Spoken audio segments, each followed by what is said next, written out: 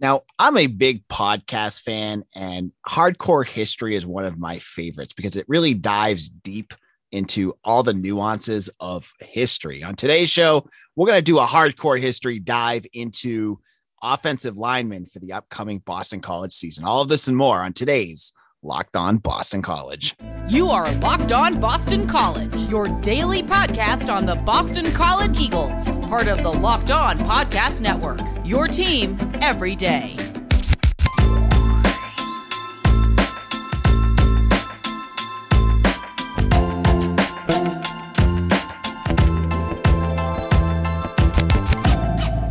This is Locked On Boston College. I am your host, AJ Black. I'm joined again for Mondays with Mitch Wolf. Mitch, how's it going? It's going good. Excited to dive into the hog mollies, as some people call them. BC's obviously offensive line use, so it'll be interesting to talk about how this group is going to perform in the coming season.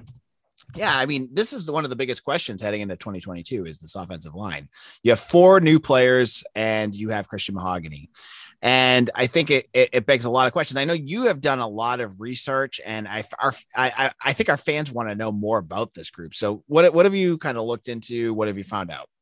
So I was looking at kind of the depth chart, or at least the one that I have, and kind of thinking about the players coming in. And I was thinking that, especially compared to the last few years, like this group is very inexperienced. So I went back and checked and kind of did some math as to how many returning starts every offensive line group had since Steve Addazio took over in 2013. And it turns out that this group actually has the fewest returning starts as a collective since 2015. In 2015, there were only 14 starts returning. So I think the player was Harris Williams, who had missed the previous season due to injury. So he was the only player coming back that year that had any starting experience.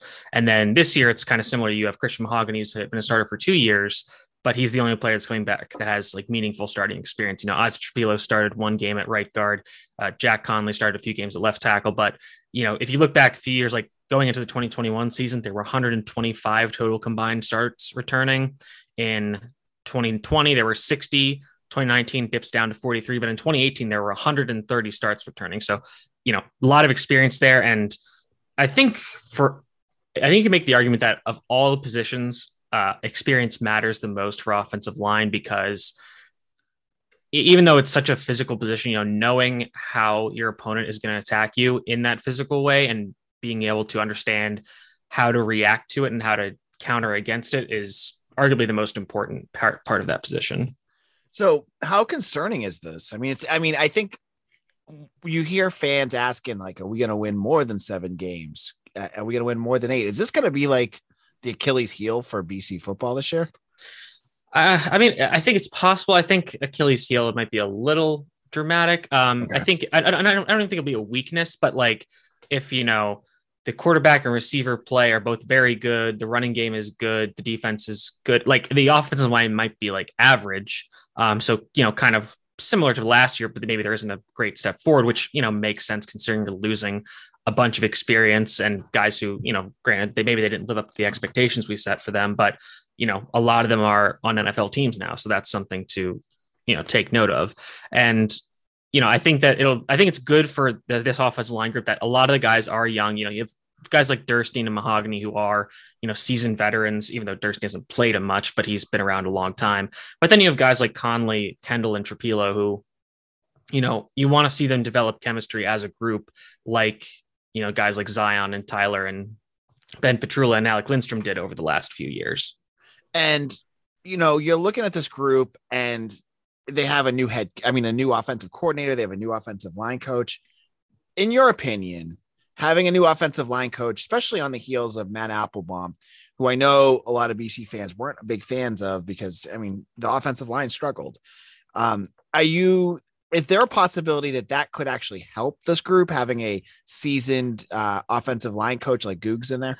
I think it will help and I think that, and I'm not saying that Applebaum did a bad job or even that this was the reason why he didn't do as good of a job, but I think getting a guy like Googs, or even this would kind of work for any coach, honestly, but getting a coach that is working with you in the building, in person, from the start I think that's really important for offensive line, again, because that, you can kind of take past set reps and stuff by yourself, but you need that physical engagement with another person when you're practicing football. And for the offensive line, obviously that's super important. So I think getting that hands-on experience in person, because like you think back to 2020 when Halfley and Cignetti and Applebaum came in, like it was all, virtual basically because of COVID. So I think, starting out with that physical aspect, and when we talked with Christian Mahogany, he started talking about all the things that Goose is helping him to do, because he's like seeing it firsthand. He's like, okay, like you need to, step your foot this way. You need to strike your hand in this direction or at this angle, or put it here to be most effective. And I think that having that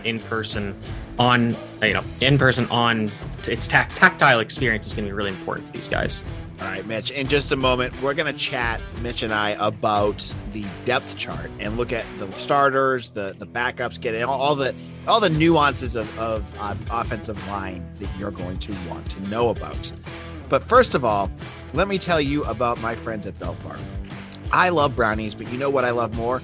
Brownie batter. Sometimes I eat half the batter just while I'm making the brownies. Imagine if you could lick that brownie spatula clean and get some protein in. Well, you're in luck, because Built has a new creation, and this one is even better than ever. The brownie batter puff. You heard me right. This puff takes protein bars to a whole new level, and they're available right now at Built Bar. I'm telling you, Built Bar is changing the game right now. They've had some delicious flavors over the last couple months, and the brownie batter might be the best. With 140 calories, 17 grams of protein, and 7 grams of sugar, brownie batter puffs are the only perfect pick-me-up for any day.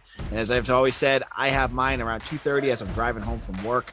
It is delicious, it is filled with protein, and it keeps me going when I need that energy to make my last push. And they are made with collagen protein, which your body absorbs more efficiently and provides tons of health benefits. So go to Built.com to get brownie puffs now. And when you do, use LOCK15 to get 15% off your order. Again, use promo code LOCK15 for 15% off any order at Built.com. This is Locked On Boston College, and thank you for making us your first listen. For your next listen, check out the Locked On Sports Today podcast, the biggest stories of the day, plus instant reactions, big game recaps, and the take of the day. Available on the Odyssey app, YouTube, and wherever you get your podcasts. So this is our big, bad offensive line episode. Many of you have asked about it. We're talking about it, and I couldn't think of anyone better to talk about offensive line than with Mitch Wolf. And it's a perfect segue. We're not doing our Coach Googs of the Week, tweet of the week, because he's busy out there in recruiting land right now. I don't see much out of him. But we're looking at this offensive line, and we've had Christian Mahogany on, and we'll be looking to get some of the other offensive linemen on before the end of the summer. But Mitch, talk a little bit about some of these guys. What stands out to with some of these players? So I'll kind of start off the easy one. So Christian Mahogany is obviously the lone returning starter, right guard, and I think he's going to be the rock upon which this offensive line is built. Like, he is a really solid player. I really loved watching his tape. He's got some like a little few like nuanced things to work on this season, but he's talked about it, and I'm sure Gooch is going to help him with that. So that's great to see. I think he's going to be instrumental in getting the run game going, especially if they're going to lean more on gap power schemes that I anticipate them doing.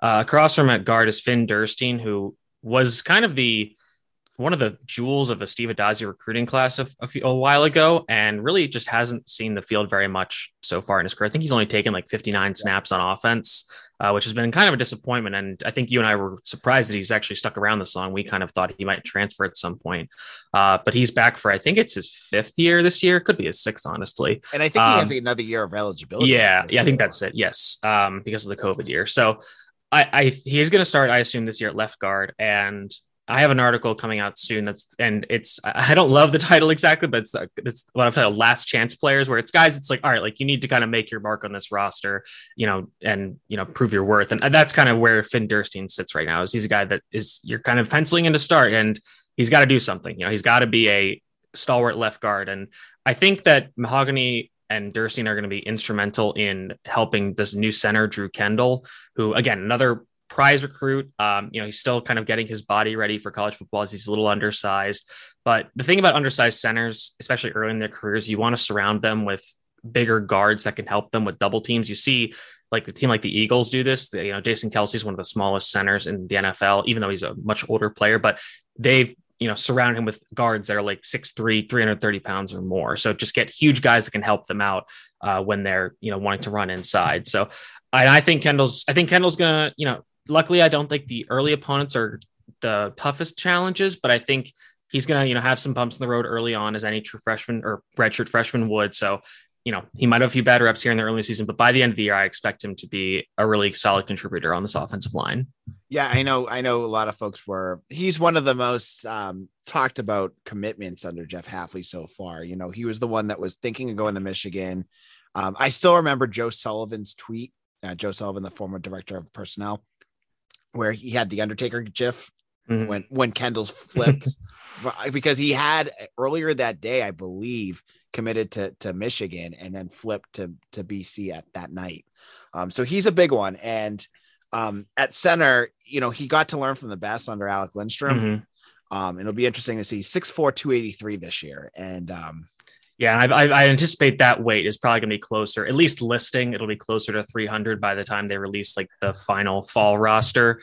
Eat a lot of hamburgers this summer. Exactly. Which that's why I really wish I could have been offensive lineman, just because you get told to eat as much as you can, but I digress.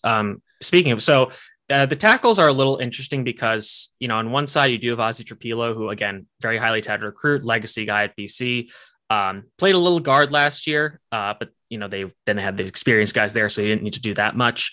And I thought he was pretty solid in his reps at guard. I think that his future is at tackle just because of how tall he is. He's 6'7", 6'8". I think he's going to play right tackle this year, and I'm intrigued to see how that goes. I think he's going to have a really good year, just given the flashes he's shown in limited time last year. So I'm really excited to watch him. And on the other side is Jack Conley, who we've talked about extensively on this podcast, and it's kind of this is just a wait and see thing. Like if he improves, great. If he doesn't, then they're going to need to figure something else out, because the bad Conley reps last year were some of the worst offensive line play that I've seen. So it's really an all or nothing proposition. And I think he can he has the size, he can move. It's just getting the technique down is really the important thing for him. Yeah. And going back to Trapilo, I think what I've seen and heard from him is like the buzz around, Kendall, and even last year there was some buzz. I mean, most of it brought on by Hafley about Jack Conley, but I had heard from some scouts that have kind of seen him play that Ozzy Trapilo is probably the best offensive lineman they have on the roster. Yeah, I would totally believe that. And I think especially at offensive line, I think, and I say this a lot, but I think that pedigree, that those bloodlines of having family members that play the position, especially like you see it with the Lindstroms, obviously. So I think having that bloodline is really helpful. And I think that's why he's going to be a really good player for BC this year and moving forward. And so those are our starters. Now looking at the backups, I think you wanted to talk a little bit about that. And I can give you some of my analysis of who I have if you're stuck. Yeah. So, I mean, I anticipate the two Kevins being this backup tackles, Klein and Pine. I'm not sure exactly which one is going to be where, but I believe Pine was the one that was very highly recruited and hasn't really had a lot of buzz around him. Am I correct in that, or am I correct? mistaken? Yeah, Kevin Pine. I'm not even sure Kevin Pine's going to be on the backup crew next year. Okay. He like when I watched him during the spring game, he was with the threes. Okay. So he could fall, but it depends on where they're at. I mean, Kevin Klein, who all I can think of is the actor with that name. I've heard a lot about. I think he could absolutely kind of climb up the roster a little bit. And I think that, if a guy like Durstein struggles, I could see Klein sliding in there, because he's a little bit bigger, but he could slide into guard, no problem. Yep. And then the other guy, I think Otto Hess is a year younger, but I think he's probably a back at this point. Yep. Blaram Rostemi is kind of a senior, like an elder statesman among this group. He's been here a long time. I think he's kind of a backup interior guy, probably backup center, just given his size limitations. And I know they've been moving Dwayne Alec back and forth between center and defensive tackle. So I'm not exactly sure where he's going to end up, but he'll be a backup. He'll be the backup center. Okay. Gotcha. He'll be the backup center. And Jackson Ness is the other name to watch. Right. The converted defensive end. So yeah, he'll be a backup guard. Okay. And then your guy, Elijah Krajnovic, could be a backup as well. Or I think he'll be one of the primary backups. If he can get his technique down, he's going to be nasty. Yeah. 6'7", 330 right now.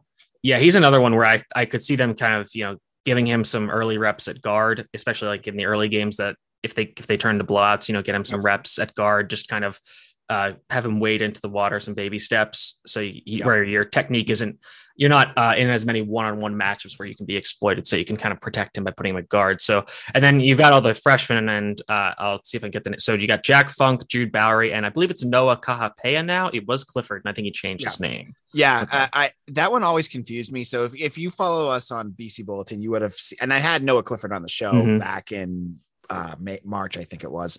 He's changed his last name. It's now Noah Kahapea. So it's the same guy if you're ever looking it up. Now, I think what's also interesting, and this is kind of a me thing, is that this is where the roster is right now, but it clearly looks like to me that Hafley and company are looking for some depth in the transfer portal. They just offered a guard from Charlotte. Oh, yes, right. And they've offered someone from Northern Colorado, someone from Vanderbilt, and they haven't landed any of them. So I'm guessing did they bring in a guy from Lehigh, or did I imagine? Am I imagining he is? He's a walk-on, right? Okay, gotcha. That's preferred walk-on. These guys, I think, they're getting for scholarship roles, and I think just based on the fact that they're not getting any movement with them, I'm guessing it's more of a depth piece. You know what I mean? Like these guys are not going to transfer to BC to be a backup. I think they're just thinking like, oh, let's offer them and see if they will.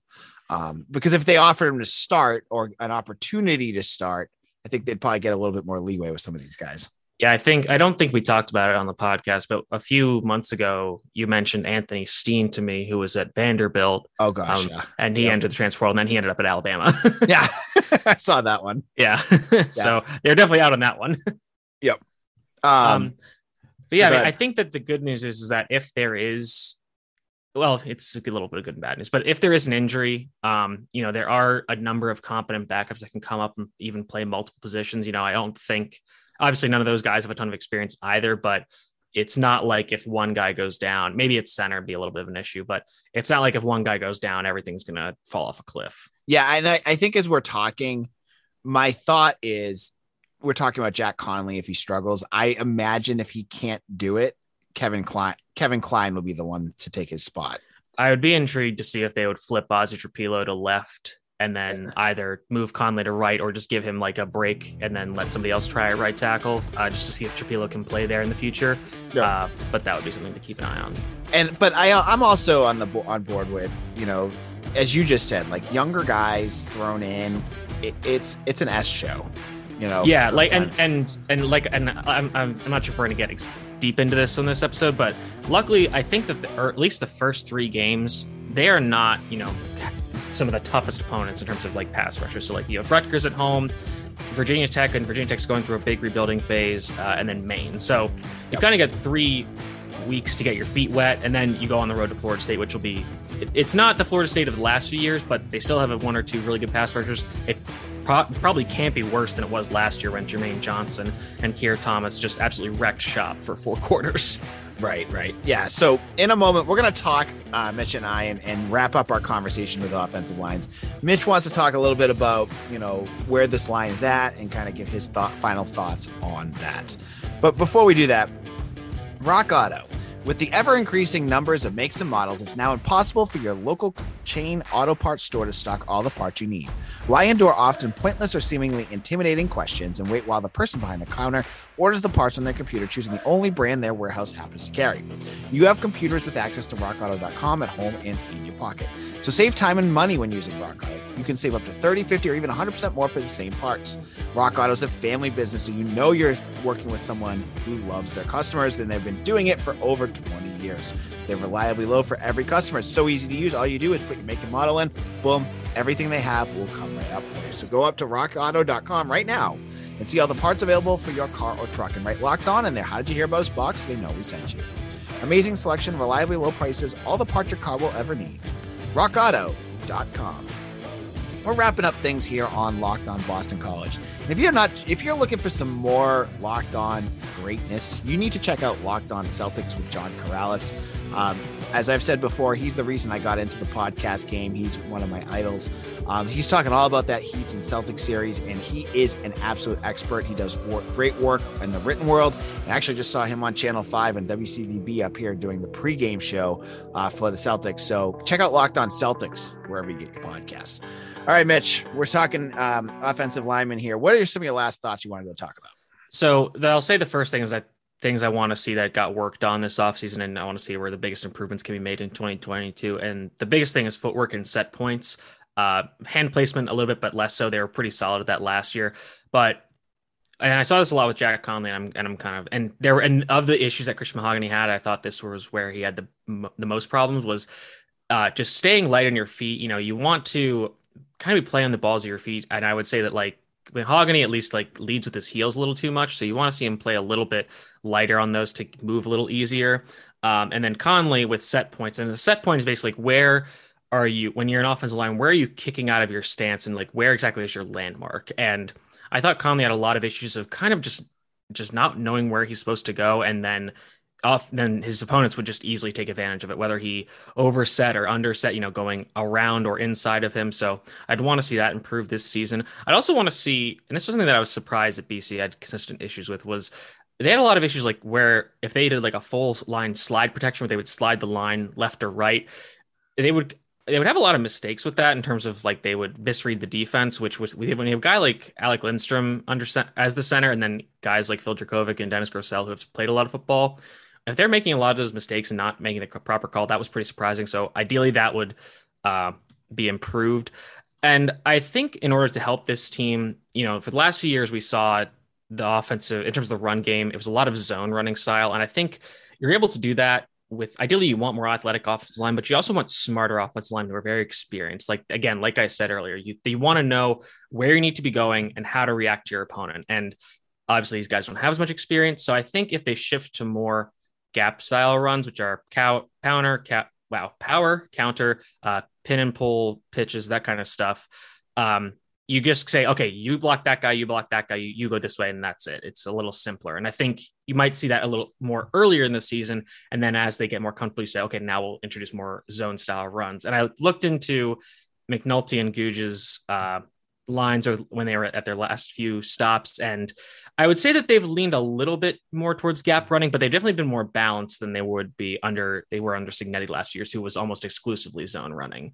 So I think that that's something that'll be something to keep an eye on during the season. I think it's important too. Like, it sounds like the last couple of years, it's a more complex system. Oh yeah. Mm-hmm. And at the collegiate level, it doesn't hurt to make it simple. No, right? no, and exactly. And that's exactly what I was going to say is that, you know, I think that because they had all the experience, they're like, all right, like we're going to, you know, try to do as much complex stuff as we can because we can. And doing that for the sake of doing it is maybe a little excessive at times. And I think that kind of led to some of the issues.